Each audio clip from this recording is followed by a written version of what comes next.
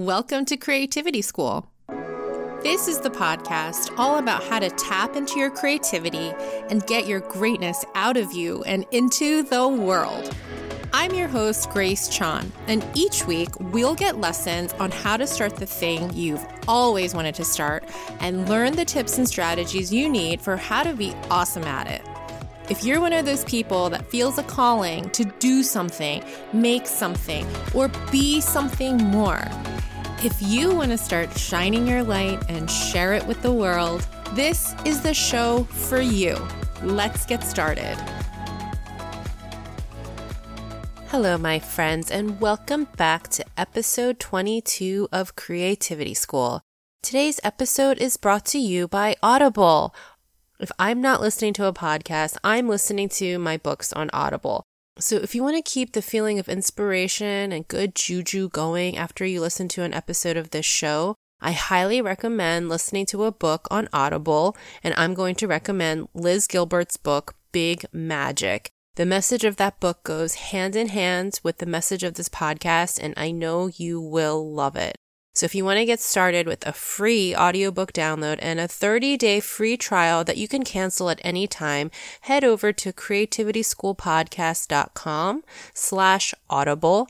That's creativityschoolpodcast.com/audible. And if you use my link to sign up, you'll be supporting the show directly. I hope you like it as much as I do. I hope you all had an amazing week. I spent almost the entire week in Kansas City, Missouri, not Kansas City, Kansas. I was in Missouri, basically this entire week on a photo shoot, taking pictures of adorable dogs for an advertising agency and a pet healthcare brand out there. What's a pet healthcare brand? Well, let me tell you, that's like flea and tick medication, stuff like that. So I spent 3 days shooting for that. Lots of dogs, lots of people. You do what's called a tech scout the day before, which is when you show up to the location and basically scout out where all the locations are that you're going to be shooting and figure out what kind of lighting you need and find all the setups that you're going to use the next day when you actually start shooting. And that just keeps the day rolling much, much smoother. And these days are intense. I'm getting on set at 8 in the morning, and that's when we get breakfast. And then we start setting up all the lights and start shooting by 9. And then I'm pretty much shooting straight all day with the exception of a short break for lunch until about 5:30.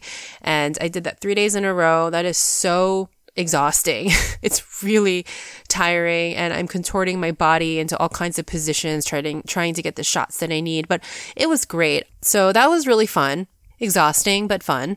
I experienced my first tornado warning, which was actually pretty scary. Luckily, nothing happened. Everything was okay. And I just flew in yesterday, Saturday, got into LA around 11 in the morning. I was up since 4 in the morning and then just jumped right into mom mode. Taking my son to T-ball, and today spending the day with my family, having what we call family time. So basically I'm telling you all this because it's 9 o'clock on Sunday and I'm recording this in the dark under his bed. He's got a loft bed. So I'm under his bed in the dark recording this intro while he's sleeping above me because it sounds really good in here, and my husband's in our room sleeping. So this is like the most last minute I've ever recorded an intro before. I hate doing things last minute like this, but I literally had no time until right now. So the show must go on though, right? And today's episode is so good. So I'm just going to jump right into it. So as soon as I'm done this, I can go watch Ali Wong's new movie, Always Be My Maybe, and get this wild Sunday night started. So this week's episode is with my very good friend, Laurenne Sala, and it's all about loving yourself even when people tell you you suck. And this topic of loving yourself has come up a couple times on the show already. And, I used to think the phrase love yourself was honestly just the most cheesy, cliche, basic B mantra in the world. And I've been on this journey of being a creative entrepreneur and artist now since 2008. So that's 11 years. And I didn't even really start this journey of loving myself until recently. And man, I can tell you that it is a really essential part of your creative journey. loving yourself. It really is. It's maybe one of the most important parts of your creative journey. And this is why, because the creative path isn't always the easy path. Just because you're doing something you love doesn't mean it's easy. In fact, I think it can be a lot harder because there is so much more skin in the game. The fails, the losses, the obstacles, all of that, it just feels way more personal. And the rejection and the criticism and people not supporting you, all of that, it is so much more personal. And in order to be able to create your best work possible and get your best work out in the world, and in order to be able to keep going on this path, even when it gets really, really hard, I think the best way to do that is to love yourself, really. It's really like your superpower. And my guest today, Laurenne Sala, is here to talk all about this and so much more. But Laurenne is one of my good friends, and she is so multi-talented. She is a writer for digital content for places like BuzzFeed and Spotify. She's written personal essays and articles for Bustle and Good Magazine. She is an incredible copywriter and has written commercials for companies like Beats by Dre, DirecTV, Vitamin Water, eHarmony, and she's the author of 2 incredible children's books. So she's on today. We're going to talk about all the things. There's so many things to talk to her about that I kind of feel like she needs to come back on. But on today's episode, not only are we going to talk about, how to love yourself and what does that look like in practice on a day-to-day basis when you are in the throes of trying to make a living from your creative work. What does that look like on a day-to-day basis, and how do you do that? And then she also talks to us about children's books, which I don't know about you guys, but I want to write a children's book. I think everybody at some point wants to write a children's book. And Laurenne tells us the secrets of how to get into the world of children's publishing, how she got her literary agent, and how she even got her first book deal in the first place. Her first book was called You Made Me a Mother. It's one of my favorite picture books that I have. It makes me cry when I read it. I think it's an instant classic. And she has a new book coming out in a few weeks, just in time for Father's Day, called You Made Me a Dad. Again, this book is so good. Made me cry, and I think it's just an instant classic for books about dads. It's available at all bookstores. You can pick it up on Amazon, and it is the perfect Father's Day gift.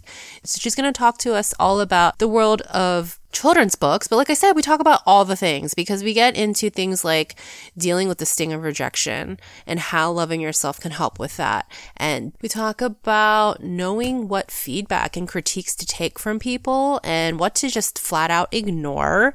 And we talk about the 3 essential parts of the creative process that highly creative people tend to embrace.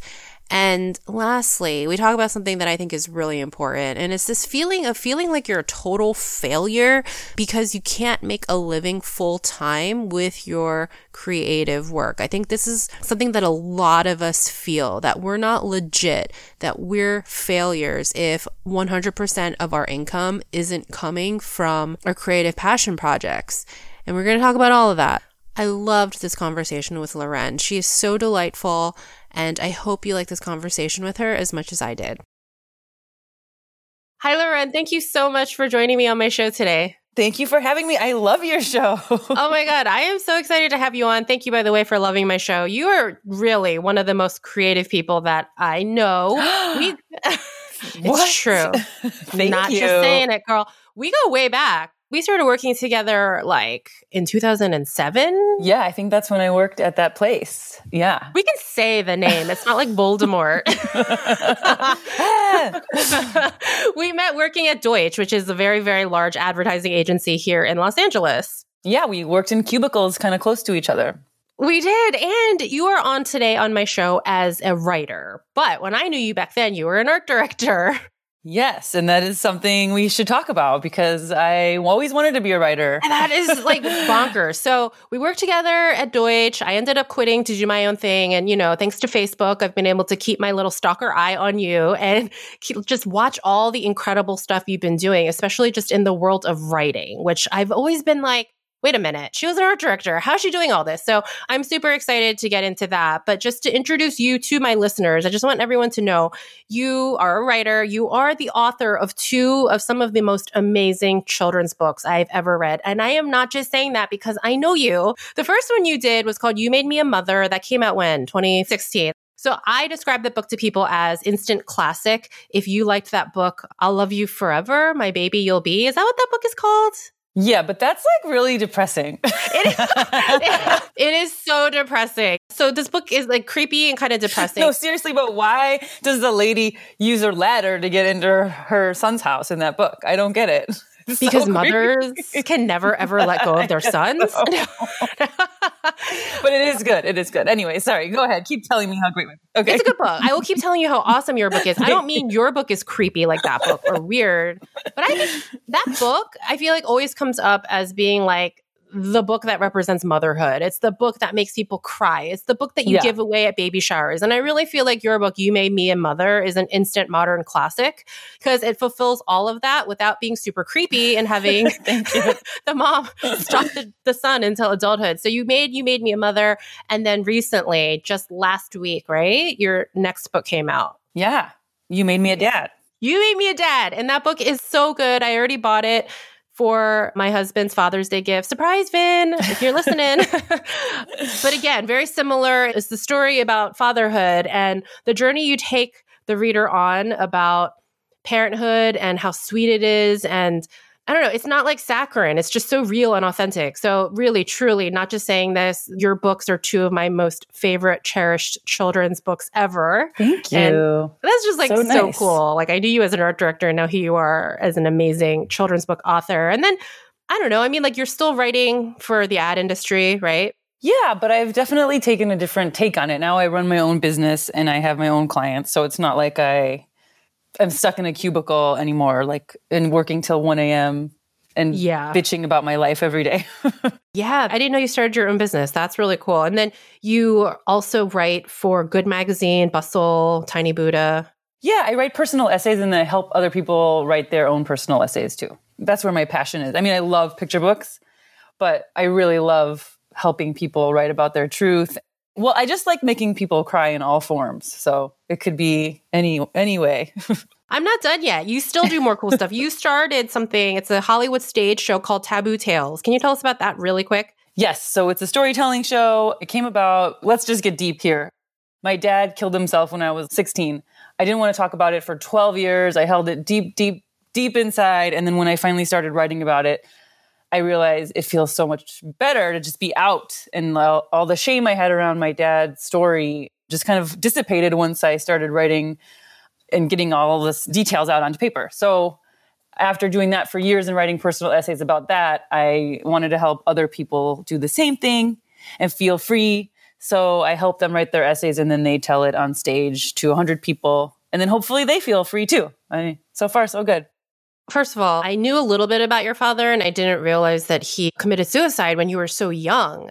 I mean, I just feel like that connects so many dots for me, just to know where your desire for writing and truth-telling comes from. It comes from such a deep, vulnerable, painful place that you've been able to transform into healing. So that's really amazing. I never knew that. Yeah. And then with Taboo Tales, I got to see a show. It's such a fun experience. And how do other people feel after they've worked with you on that?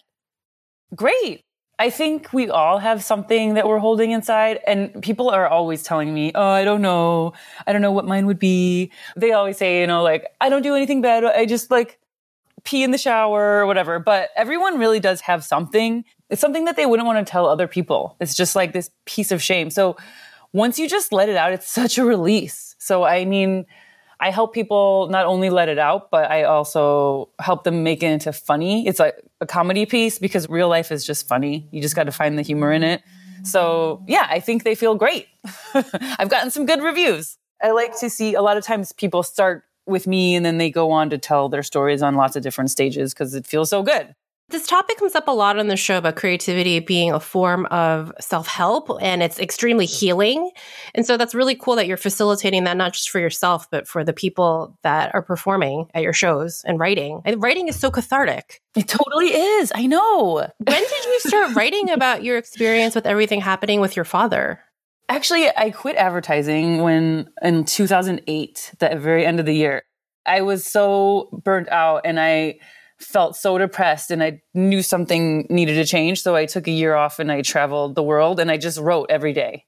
I just decided like no drinking, no sex, nothing, just like me being present with the world. And so I went all over the world and just wrote every day. And towards the end of that, I started writing about all the things that were inside of me. And I posted one thing about my dad on my blog at the time.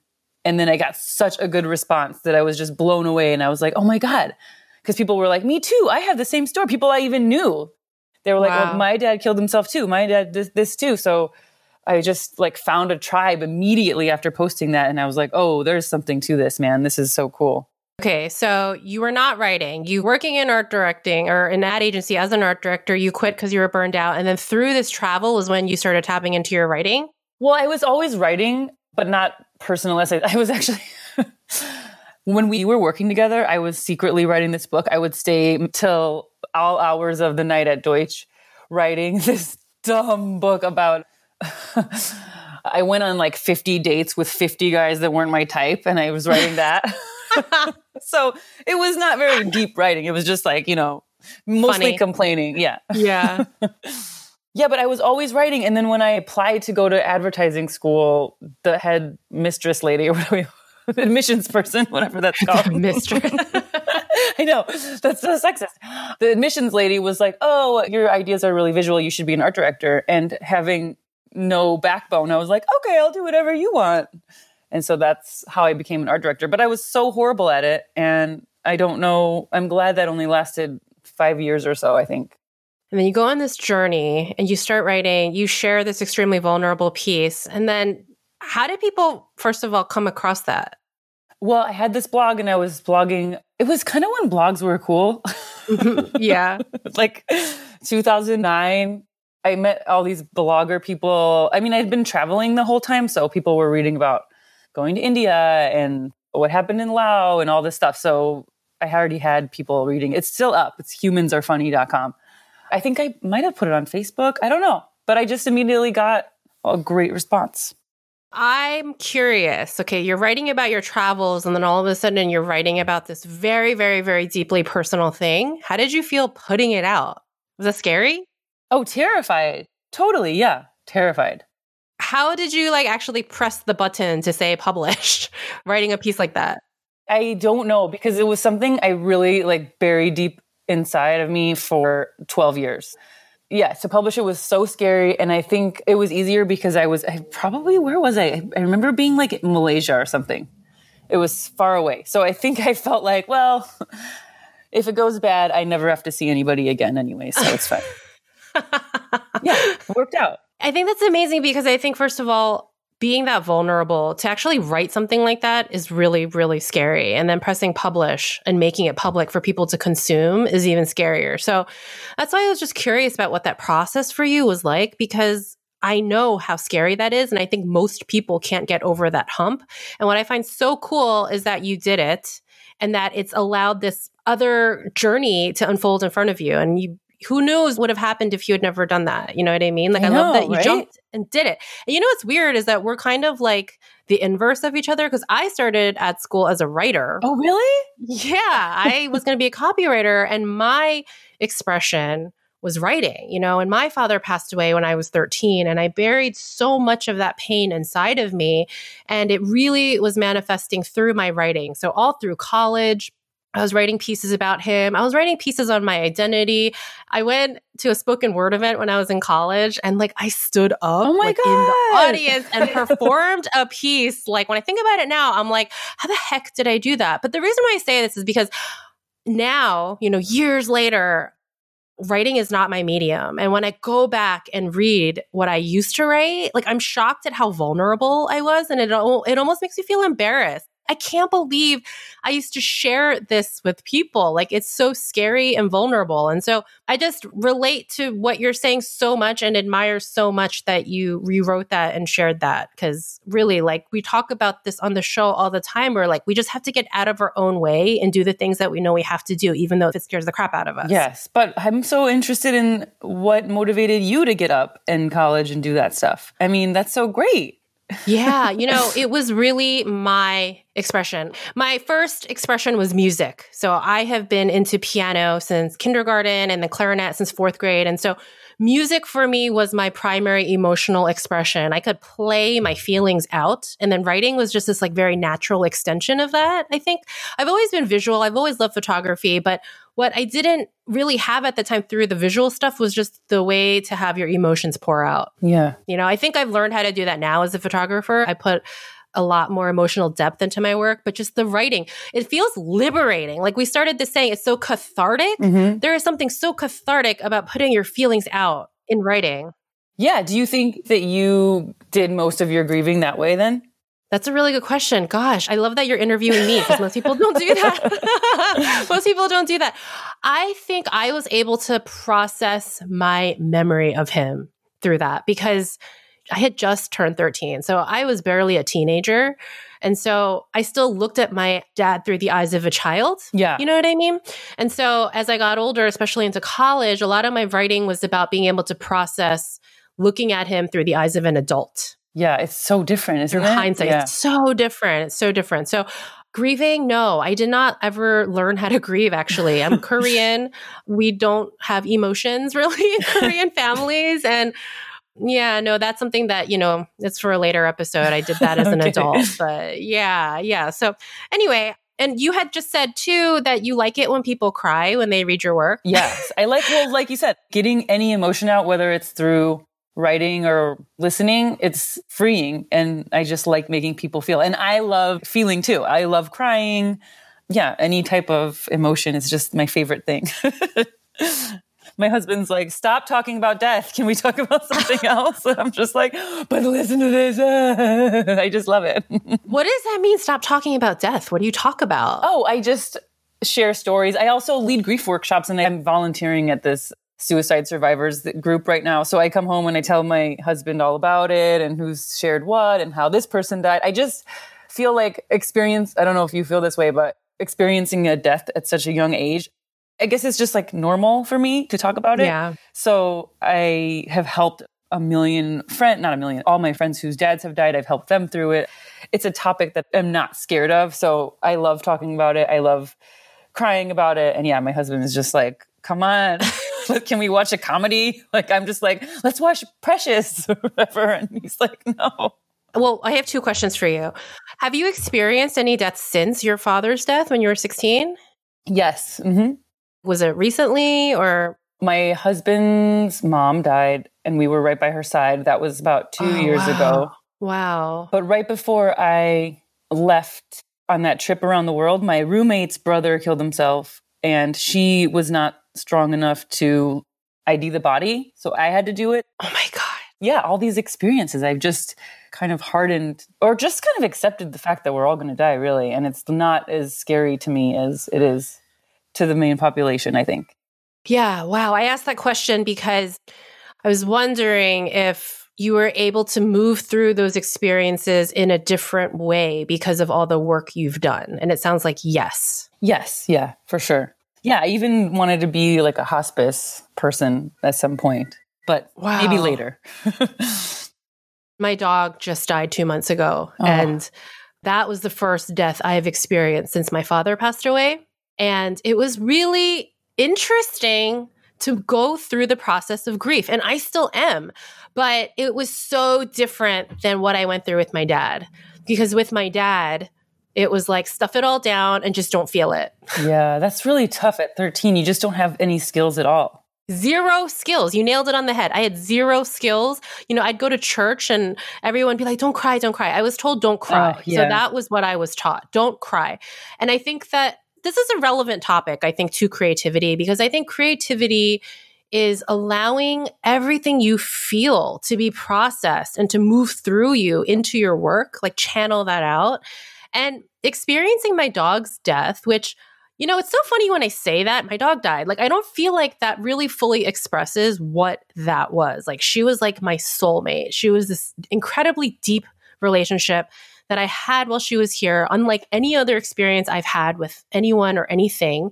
And this time it was different because rather than stuffing it all down and telling myself, don't cry, I did the complete opposite. And I allowed that energy and that emotion to come through me. And what I experienced was feeling emotions that are so deeply uncomfortable that most of us do not want to feel it. And I think that's why we're so afraid of death, right? So do you feel like, with your creativity, it feels like it's something that you're allowing to come forth out of you? Like it's like an energy coming out of you? I think so, yeah. I have never thought about it like that, but yeah, it's definitely something that you can't control. Just like, it's just there and you got to get it out. Yeah. That's how it feels for me. I was curious how it felt for you. Yeah. What's so interesting to me, by the way, Laurenne, is that we were talking once and you had shared with me that there was a time in your life when you had zero self-esteem. And I was so shocked by that because you don't strike me as somebody who had zero self-worth, zero self-esteem. You're out there killing it, making such cool stuff. You are so strong. Even in your vulnerability, you're strong. Can you share with us about this journey that you've been on? Because it surprised me so much when you told me. Well, I think everybody, this is my theory of life. Everybody at some point in their life learns some kind of misbelief about themselves, and then they spend the rest of their life trying to prove it wrong. I think that's what we do on Earth. I don't know. But at some point, I learned that I wasn't good enough. My family was weird. I mean, my dad, was obviously depressed when I was younger. And then he was gay, which I totally support. But at the time, I just felt like I had such a different family. Yeah, I just felt flawed and different than everybody. And I think a lot of people, whatever their situation is, most people feel different from everybody. But I just didn't have the support to talk about that and realize that that's okay. And so I just felt like just a weirdo, not good enough, like everybody else was on a pedestal. So then I just had no self-esteem. I wanted to only live my life to prove myself to others. And so I put my needs totally last, would stay up all night baking cookies for the football players so they would all like me, and just things that were just totally unnecessary. But I wanted to prove that I was just as good as everybody else.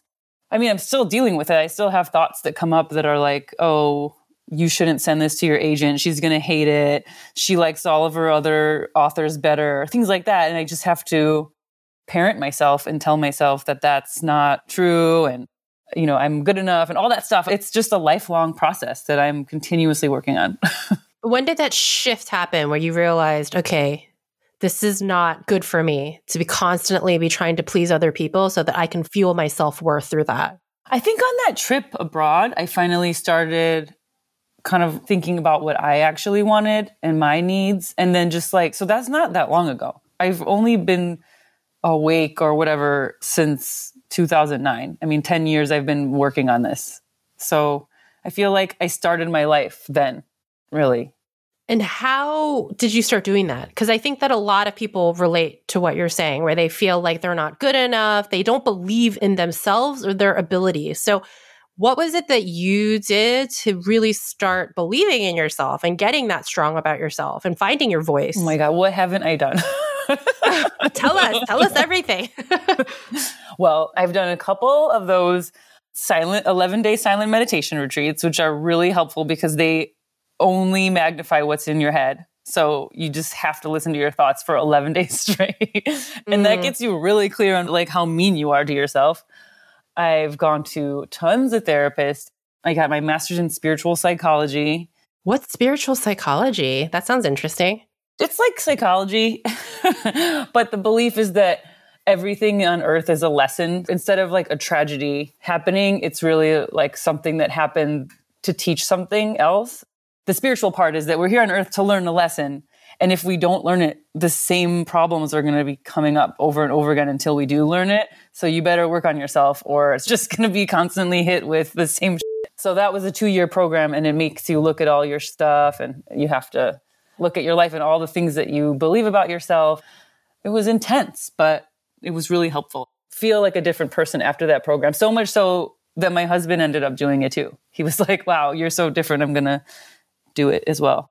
I kind of want to do it right now. I'm like, this sounds amazing. I guess I'm trying to figure out, okay, like here's Laurenne, very low self-esteem and self-worth on one side. Here's Laurenne on the other side, who nobody's perfect, right? But you've learned so much and you're so much stronger and you've done all these different things to sort of help you get there.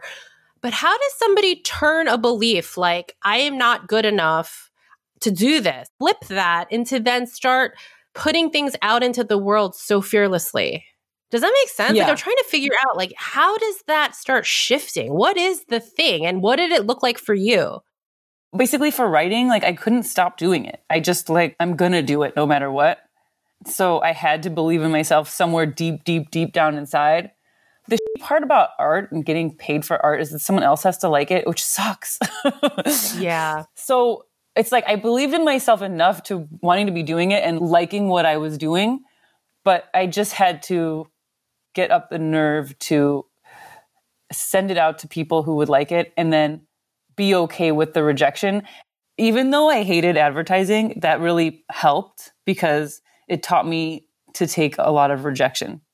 I mean, don't you remember getting rejected so many times there? It was like a good practice. Yeah. No, it was constant. You lose more than you win in advertising. And even when you win, you still lose because then the client craps all over your idea. And then it's like a sliver of the idea that you kind of had to start with, right? Yeah. And so I think that got me used to it. And just like, this sounds so cheesy, but I had to figure out a way to love myself, even if someone was going to tell me I sucked. So that was just like a lot of self-talk. Okay, so I think you nailed two things here that I want to call out. Number one is that you started the journey to love yourself, which I used to think that sounded like such cheesy, basic B mantra crap. Totally. Right? And I'm with you. And I've talked about this on the show before too. Like you need to love yourself and be so grounded in loving yourself that it does not matter if other people don't like what you make because you like it and you love yourself. Like I feel like that's like your superhero shield from making other people's words about you like make you crumple. Yeah. And want to be in a ball and cry. Totally. How did you start doing that? How did you start shifting from being like, okay, this is major basic B dumb crap to no, this is the truth? Well, I had this sponsor in a 12-step program, and she helped me through this a lot. And what she tells me is you put your hand on your chest and you take a minute and you just talk to yourself as if you are a loving parent. I literally do this. So like even yesterday, I got a rejection. It was so annoying. It was like this thing. I don't even care about it. It was from more of a copywriting person. So it was like, you know, an advertising thing. It just stung. And I had to sit down with my hand on my chest and be like, I love you. You are a beautiful person. It's kind of like that guy on Saturday Night Live. You're good enough. It doesn't matter. Who cares if these people like you? You never are going to see them again. You have a great family. You're funny. You are sweet. You are so loving. Like I truly have to tell myself that. And then like that pain and fear of like, oh my God, they're going to think I'm so bad. Oh my God, they're going to hate me. That starts to go away. So is that what's called reparenting? I guess so, yeah. Because I heard you mention it earlier and I was like, what is that? So it's like you're being your own parent that you kind of wish you could have had if you didn't have a parent talk to you that way. Exactly, yeah. I've talked about that very thing on my podcast in past episodes where it's, you know, be proud of yourself, talk to yourself kindly and acknowledge the things that you did great. And even if things go wrong, that's okay too. And be your best cheerleader. So I love this technique of putting your hand on your heart and really being kind to yourself.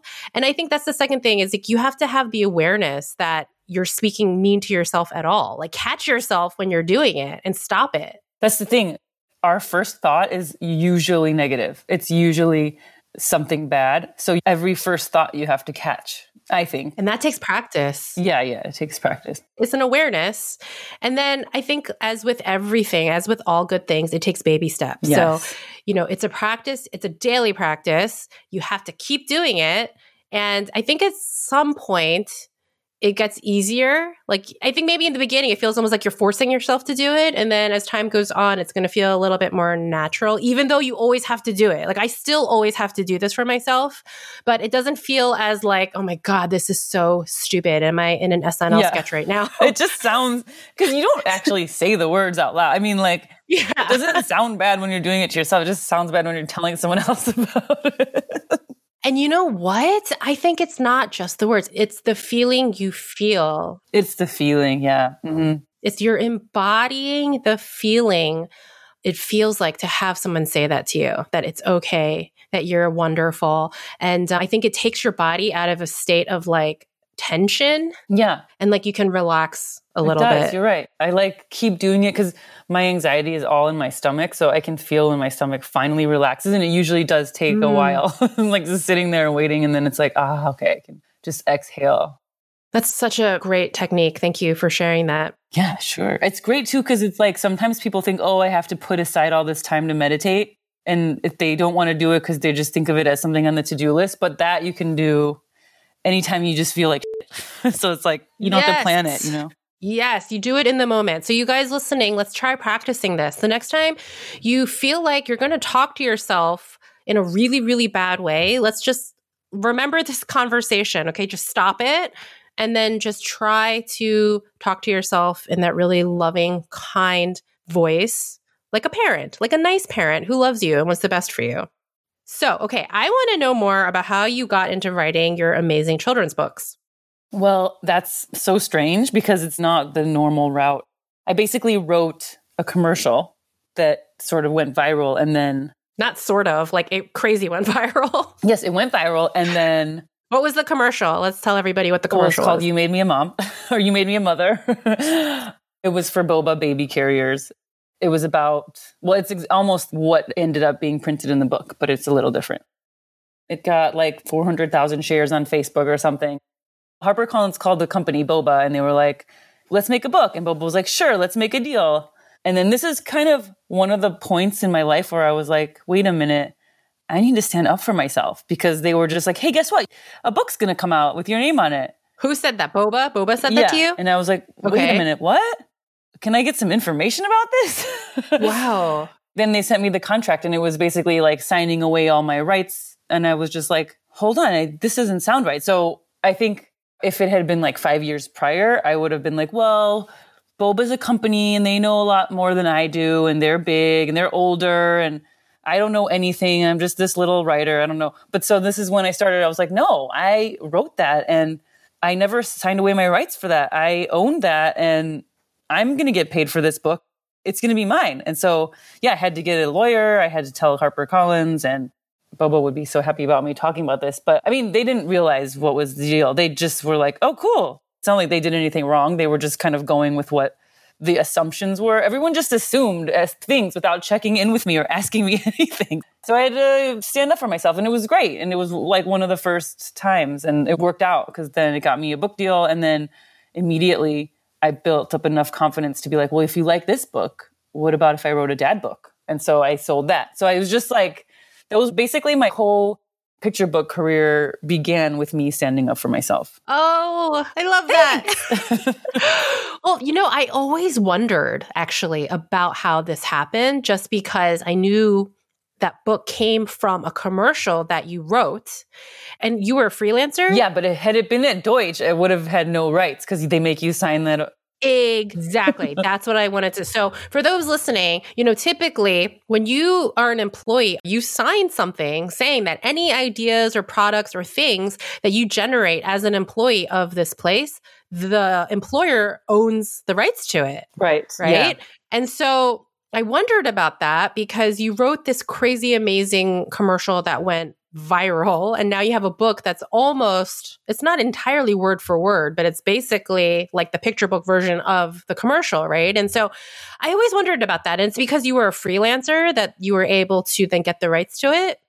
It wasn't through an agency. It was such a under the table thing where the director needed a script. So he just was like, hey, can you write this real quick? So nothing was signed. Interesting. Yeah. Very interesting. I know. I got really lucky. I love that you say, had that happened 5 years earlier, you probably just would have been like, okay, and just gone along with what everyone was saying for you. And I love that 5 years later, this happens and you are tapping into your own strength and confidence and being like, heck no, I wrote this. This is mine. Yeah. So that's amazing. Thank you. Great job. And then you were like, hey guys, I have another idea for a book. Yeah. And then I was like, wait, maybe I should get an agent. And so I emailed an agent. I was able to just like each step of the way, it took me a lot of kind of like working my way up to it, where, taking a lot of breaths, telling myself I can do it. Because I was just scared of agents too. I was like, oh, these people are so, I put everyone on a pedestal. And then I had I was scared of my agent for a while too, because I was like, she knows so much more than me. And now I'm like, wait, what if I just treat her as another person? And I sent her a manuscript recently and she was like, let's sell it. And she sold it. So now I have another book coming out.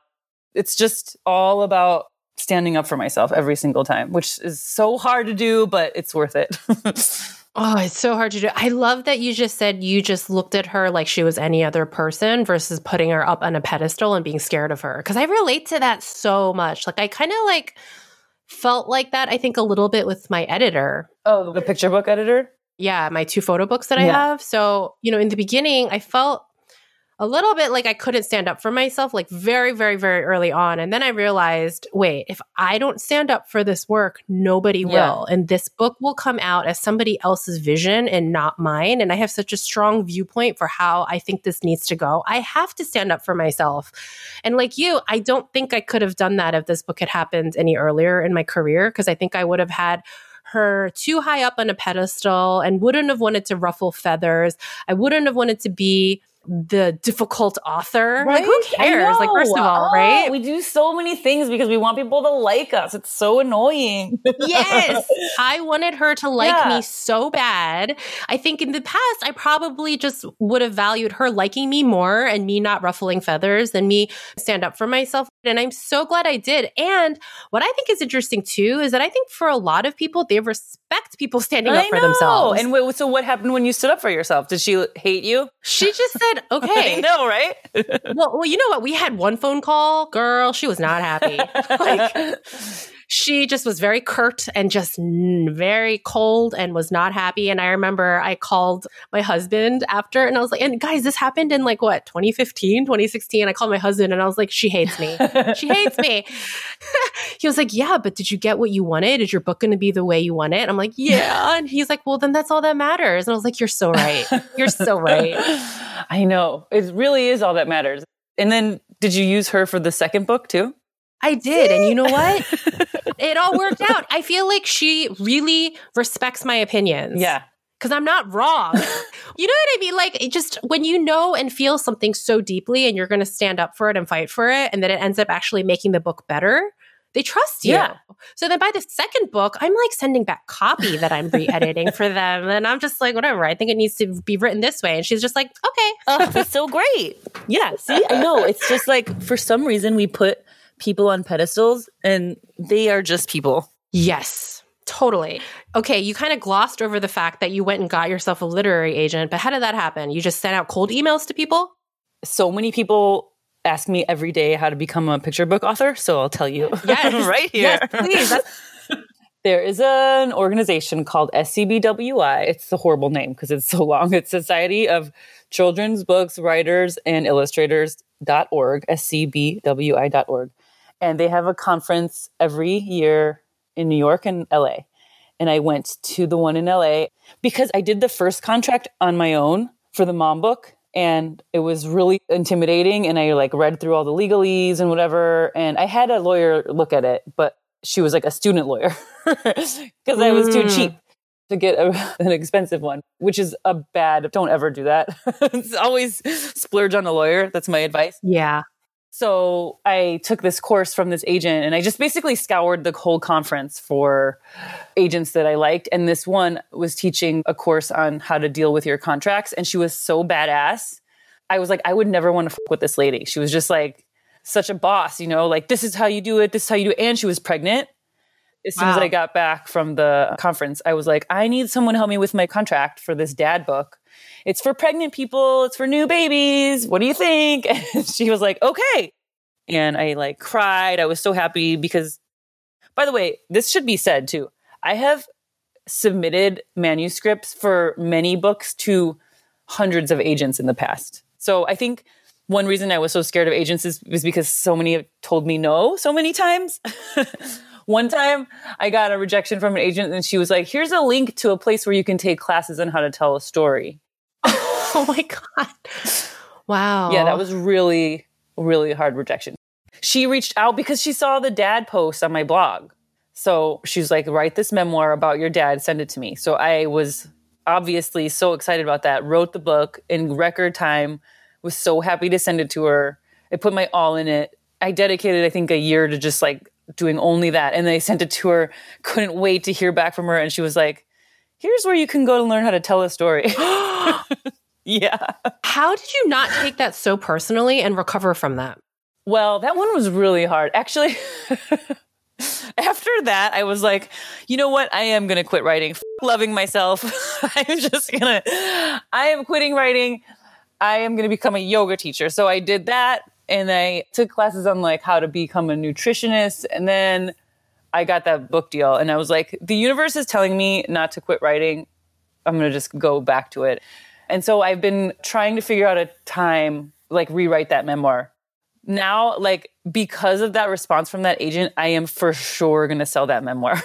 Yes. Thank you. Success is the greatest revenge. I know. I can't wait. She's on my list. I keep her on my list. So I'm like, guess what? Another book deal's out. Here, check it out. I love that. Okay, so you got your agent because you went to this event. Yes. And you met her there, and then you pitched her, which previously you had pitched hundreds, you're saying, and got rejected. Wow. It's totally a numbers game. You got to just keep getting your work out there without taking the rejection personally. It is a numbers game. You know, I've sent personal essays sometimes too and try to sell them, and I get like, oh, she didn't like it. Oh, she didn't like it. And I went to this networking thing, and all these people were talking about how many essays they pitch. They pitch like 30 a month. I was like pitching one a month thinking, oh, no, it's a numbers game. If you want to sell an essay or a book or whatever, you just have to just do it a lot. You just cannot stop. I think there's two things that I think are so foundational to highly creative people. Number one is they just keep getting their work out there because they realize it's a numbers game, and then you build that resilience, your skin gets thicker, and it's just part of this game. If you want to be a creative person that makes money from what you do, it is a part of the game. It is the reality. So you have to just accept that and then do it. Yeah. Right? That's number one. Number two is that you cannot be afraid of failing because it is literally a part of the creative process. Whatever you make, nobody sells their first draft. Yeah. The first thing you put out is often not the best one, and it's a process. And I think for very highly creative people I talk to, it's just so part of the process that you don't even talk about it. And then for people who are like more newbie creatives who want to get started into this, failing is like the worst possible thing that can happen, and you fail once and it's like the world is ending and you want to give up and never do it again. And I think we just have to realize that those two things, building up a thick skin and getting your work out there constantly and then facing rejection, that's just part of the game, right? And then failing, like the work you literally make isn't going to be perfect when you make it. And it's part of the process of being creative. Yep. And I think I would add too, that another step is to actually take a look at yourself and see if the rejection or critique you're getting is useful. Because I think a lot of people are just like, oh, she hated it. Well, whatever. But I mean, that lady did have a point. I didn't have a good arc in that manuscript. I mean, I just feel like, instead of just like cutting them off and hating them forever, there is a time where you should need to look at yourself and change your work. Don't be afraid to just change it up a little bit if it's needed. You know what I mean? Like, don't fall in love with your first draft either. I love that. But now I want to talk more deeply about this because I think especially for newcomers to this path, I think you feel like when you get opinions from people, you have to implement them all. When you're at the beginning, like how do you balance the feedback that you take and incorporate and actually listen to versus feedback that you're like, I'm not doing that? I think it's just like a feeling in your bones. Like, for example, I just sold a new manuscript. It's a bilingual book. It's so cute. It stars my daughter in the picture book. Oh. And the editor is someone I really trust. And I think she's really smart. And she made a bunch of notes on it. And I agreed with most of them, but some of them I just felt really strongly no. And so I stood up for myself and I took about 75% of the notes just because I felt that she made it better. But like, if you don't feel it makes it better, then you absolutely do not have to take it. That's like a gut check. I think. Do you think so? What do you think? That's a really good question. For me, it is absolutely a gut thing. I know maybe because of working in advertising, maybe we've gotten good at this, like knowing when feedback is actually really good and some feedback is just really stupid. But for me, at the end of the day, I feel it in my bones. Yeah. And most of the time, for me, I don't listen to a lot of the feedback I get. But, you know what it is? It's like you just said, who is the person telling you the feedback? Exactly. Yeah. Yeah. Do you trust them? Or do you know that they have a record of telling you good feedback that is trustworthy and actually makes the work better? I think putting work out for critique, like on Facebook, is the worst possible thing to do. Yeah. I see people do that all the time. I'm like, don't do it. Because like, no offense to your friend who works in a bank, but are they really exactly. like the most legit source of critique? I just think that that's a really dumb way to do it. It's like you said, it's like you have to make sure you really trust the person that's giving you the feedback and value them. So I think it's important to ask people who understands you. Because, that's the other thing is that I think some people are just repressed creatives and they're going to be mean to you because they feel bad about themselves, right? Sure. So it's just really important to like reach out to people you trust who are on your side and who want the best for you. I totally agree. Yeah. If you put it on social media, you're just going to get haters. You are. I put my podcast cover artwork on Facebook to get people's opinions. I put like 3 different versions of it and I never do that, Laurenne. I never, ever design by committee like that. But there was this part of me that was like, well, the show's really not for me. It's for other people out there. So I do want to get a pulse on what people are gravitating towards. And, I kind of just like, let me try doing this. And I got 60 responses on it. They're all over the board, but there's definitely a clear winner. And you know what that whole exercise taught me? What? To go with my gut, because my gut was like the one that nobody liked. And I'm like, but that's the one I want. And that's what I did. Oh, good. That's what I did. I like it. Well, thank you. That's not what I posted. So I refined it a little bit and then ended up going with what I like. But at the end of the day, get the feedback that is coming from people you trust. But then, like you said, too, like it's really about your gut. How does it feel? Like if you're implementing these changes, does it feel right to you? Because if it feels wrong to you, don't do it. Well, that's another thing. Because the finished product that's going to be out in the world, you can't be embarrassed of it. You have to love it. Oh, that's a good point. So, you just had a book launch last week of You Made Me a Dad. You Made Me a Dad, yeah. Like, what does that feel like for you to have your baby out in the world like that? It's weird because I have been looking at it for so long. It's like I've seen the cover a million times. I've pored over every inch of it, talked about the skin colors, the words, every single comma, so to see it on a shelf, it looks weird. Like, wait, what's that? What's my old friend doing on a shelf? Like, it's so strange. And it's a little, vulnerability because I feel vulnerable because it's now I'm open. Basically the definition of vulnerable is open to attack. So I feel that, I'm totally open and anyone can spit in my face and tell me that it sucks or not like it or whatever. And I just have to stand there and take it. Actually, one of the reviews was, they reviewed it and said the book, the mom kind of disappears in the book and they were scared that what happened to the mom, like maybe she died. And I'm like, no, it's a book about dads. That's why that's such dumb feedback. It was Kirkus, which is like you want them, you die for the Kirkus review. They like star your book and the mother book got a star and dad book didn't. And so I am open to all this stuff and it could be negative, but I'm just like, whatever, it's fine. I just want people to love it. And I want dads to feel special and I want kids to feel special. And that's my goal. So I like that definition of vulnerability. How do you deal with people quote unquote attacking you like with that? I mean, do you just kind of like let it brush off your shoulder? Like, what's that process like for you? Because I relate, by the way. I've gone through this twice with my books.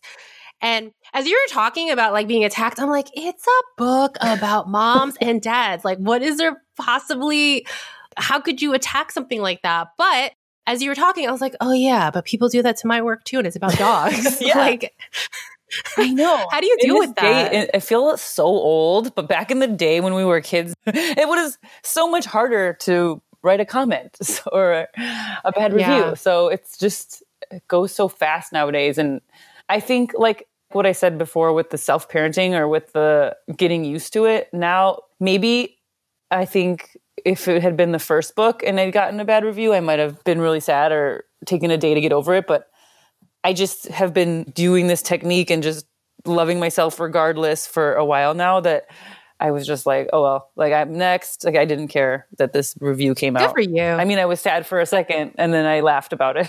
I was like, the mom disappeared. What? Okay. So I want to talk about money with you. But before we go there, since we're talking about your books, you said you were going to tell us the secrets of children's book publishing. And I feel like we didn't really get to talk about that. So what do you think are some things that people can do if they want to do a children's book? Because I think everybody wants to do a children's book, me included. Okay. Some things to do. One, well, there's kind of formula. If you want to do a character book, the formula is there's a character. He has a problem that you find out about in the very beginning. And he tries to solve it 3 different times. And finally, he figures out a clever way to solve it. That's it. That's the formula? Yep. I mean, you can make that abstract. Sometimes the formula is kind of like baked in that you can't even tell. Sometimes it's very obvious. But, you know, like look at the 3 little pigs. One built a house out of this. One built a house out of this. And then finally the one, they figured out how to kill the wolf. It's just usually like 3 things happen and then some clever thing saves the day. So there's that. It should be under 1,000 words, 32 pages, and you should run it by as many people as you can that you trust and respect.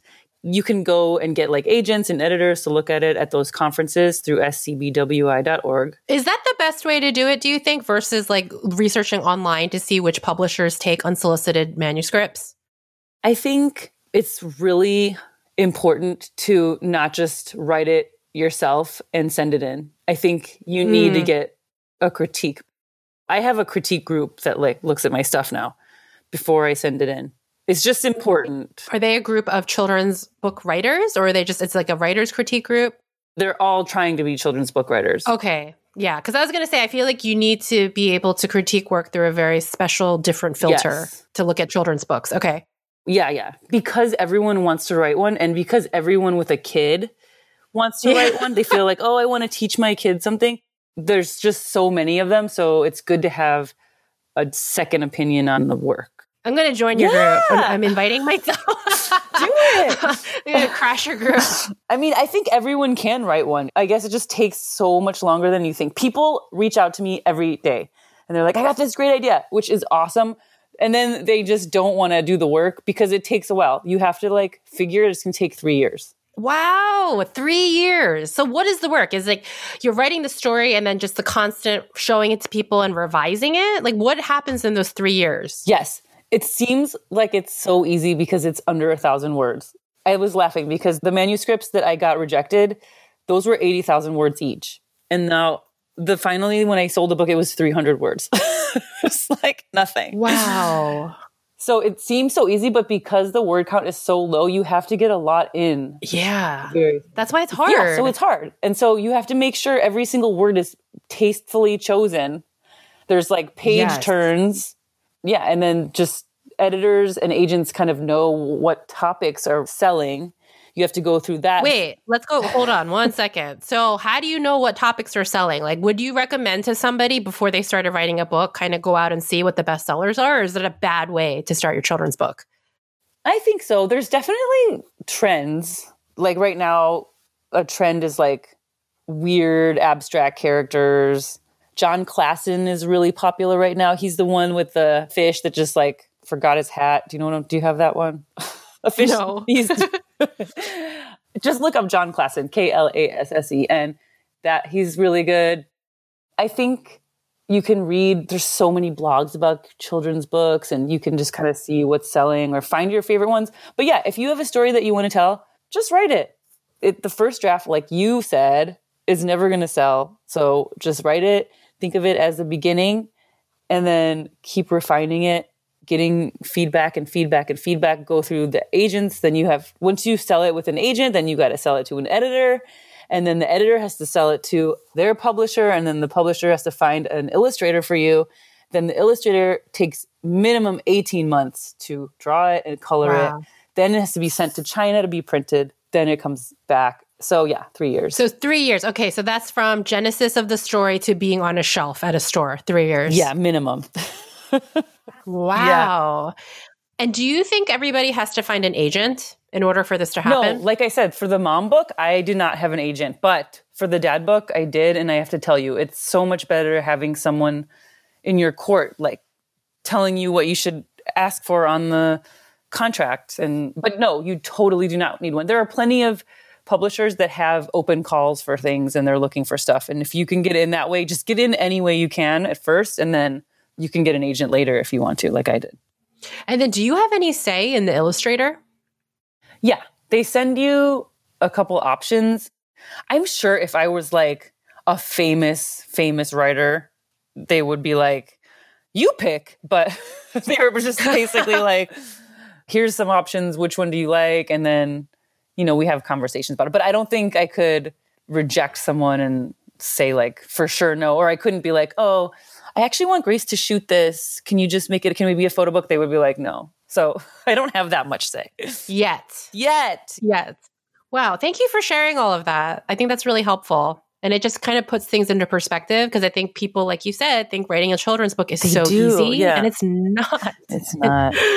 Well, to get into money a little bit, where do I start? Because it's such a big topic. But what I want to talk to you specifically about is that I think a lot of people feel shame about having to take outside work to pay the bills. Like if you're not 100% making your income from children's books only, you're kind of like a failure. Right. What is your thought about all that? Oh, lots of thoughts about money. I think that artists have to make money in as many ways as possible. And that's one of my downfalls is I have thought of myself as a failure because I'm not 100% making it as a children's book or not even or just as a writer that doesn't have to dip into copywriting. Yeah. I have thought of myself as a failure, but I try to catch myself because that doesn't acknowledge a lot of the work I do. We just have to make it in as many ways as possible. And that's totally okay. Yeah, it's just about finding that first thought that says, no, you're not a true artist. And just like letting that thought go and redefining it. Yeah. Yeah. Because, like for me, commercial photography isn't necessarily my first love. It's work. Yeah, exactly. What's great about having other sources of income is that you can use the money that you make to then help fuel the things that you actually really love doing. It's like what they say about actresses and actors, like, I forget the exact quote, but it's the idea like do the few blockbuster movies so that you could do the one passion project you really care about. Yeah, I think that's just how it works. It's just how it works. But we tell ourselves that we're such failures when we're not able to just make money doing 100% passion projects all the time. And that's just not reality, right? It's not reality, yeah. Yeah, because I think you had told me at one point 40% of your income comes from your books. Which is great. Last year was amazing because I got that new book deal and whatever. And I have no idea what this year's going to be. But hopefully, slowly but surely, I will be able to change that. And one day it will come true that I'm only making money from my books. That happened to the illustrator I worked with for the first book, You Made Me a Mom. Now she has, 80 books out. She's just killing it. She has a beautiful house that she claims, was paid for by her book characters. So it just took her a while. She didn't start until she was 35. She was a ballerina. What? Ooh, she could be a great guest. She's amazing. So she was a ballerina and now she's got 80 books and she bought her house from the book money. So you just... And I'm sure it took a long time. Oh gosh, you know what I was just reading? I watched Homecoming by Beyonce and there was a quote on there from Maya Angelou about how I can die happy now because I've done the work that I was meant to do. I was put on this earth to do. And I was like, man, I'm jealous of her. She just got to write poetry. She just, she got paid to be a writer her whole life. Now she's happy. She can die happy. And so I was just like, why can't I be like Maya Angelou? And then I looked it up. She was a sex worker before she was a writer. What? She had a lot of stuff to do before she found her passion. So we cannot judge ourselves if it takes us a while to get there. Wow, I'm so glad you shared that. Do you know when she started writing? I think it was also in her mid to late 30s. I think her first book came out, around mid to late 30s. She was like a janitor. She did all these things. And so, we're in the right place. We just have to trust. Oh, I love that. What do you think your creative journey has taught you about yourself? That I'm good enough and I'm smart enough. And doggone it, people like me. And it's okay if they don't. Exactly. And how do you want people to remember this episode with you? Oh, God, that's a hard question. I want them to remember that they are just doing it and they're in it and it's okay. And everybody's just right where they're supposed to be. Even though that's so cheesy and such a cliche and I'm a writer and it should be better. But look, I'm not going to judge myself. I'm going to love myself anyway. I love that. Laurenne, thank you so much for sharing everything you did today. And I'm just so thankful to know you and to watch as you blossom and grow and just keep putting awesome stuff out into the world. So thank you. Well, I feel the same way about you. And I just wanted to tell all your listeners, I don't know how they know. Do they know how inspiring you are too? I mean, you're always the interviewer, but everyone who's listening, please know that Grace is killing it. She is also the most creative ever. And she's come a long way from when we were in those cubicles back at the Deutsche offices. Gosh, we both come such a long way. I'm so thankful to know you. Thank you. Thank you so much for listening. If you enjoyed the episode, please rate and review the show on iTunes and share it with a friend. Don't be shy. Reach out to me anytime online, and I will catch you next week on the next episode.